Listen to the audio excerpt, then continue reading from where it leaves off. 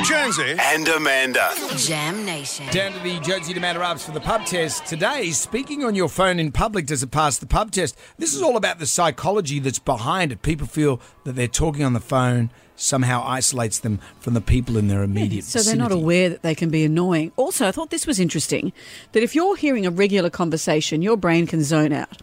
If you're only hearing one side of it, your brain works really hard. You can't help it to try and fill in the gaps. So it's not a restful experience for you to hear a hum of conversation around you. Sure.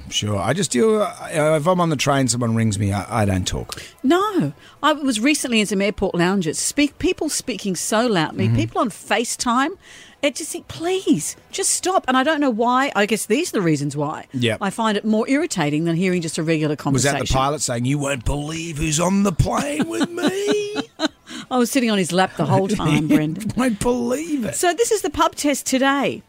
Speaking loudly on your phone in public, does it pass the pub test? I love people doing this around me because what I do is I pull out my phone and pretend they're talking to me. And then all of a sudden they start realising everybody around them's laughing and they hang up really quickly. No, it doesn't. It's really annoying. I'm like Amanda.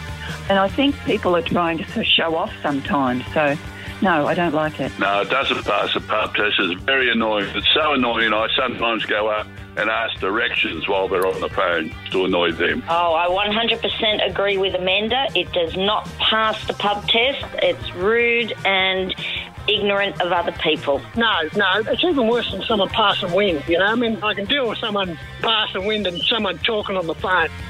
No, we can There's discuss that interesting tomorrow. options, aren't What there? would you rather, a big smelly one or someone talking on the phone?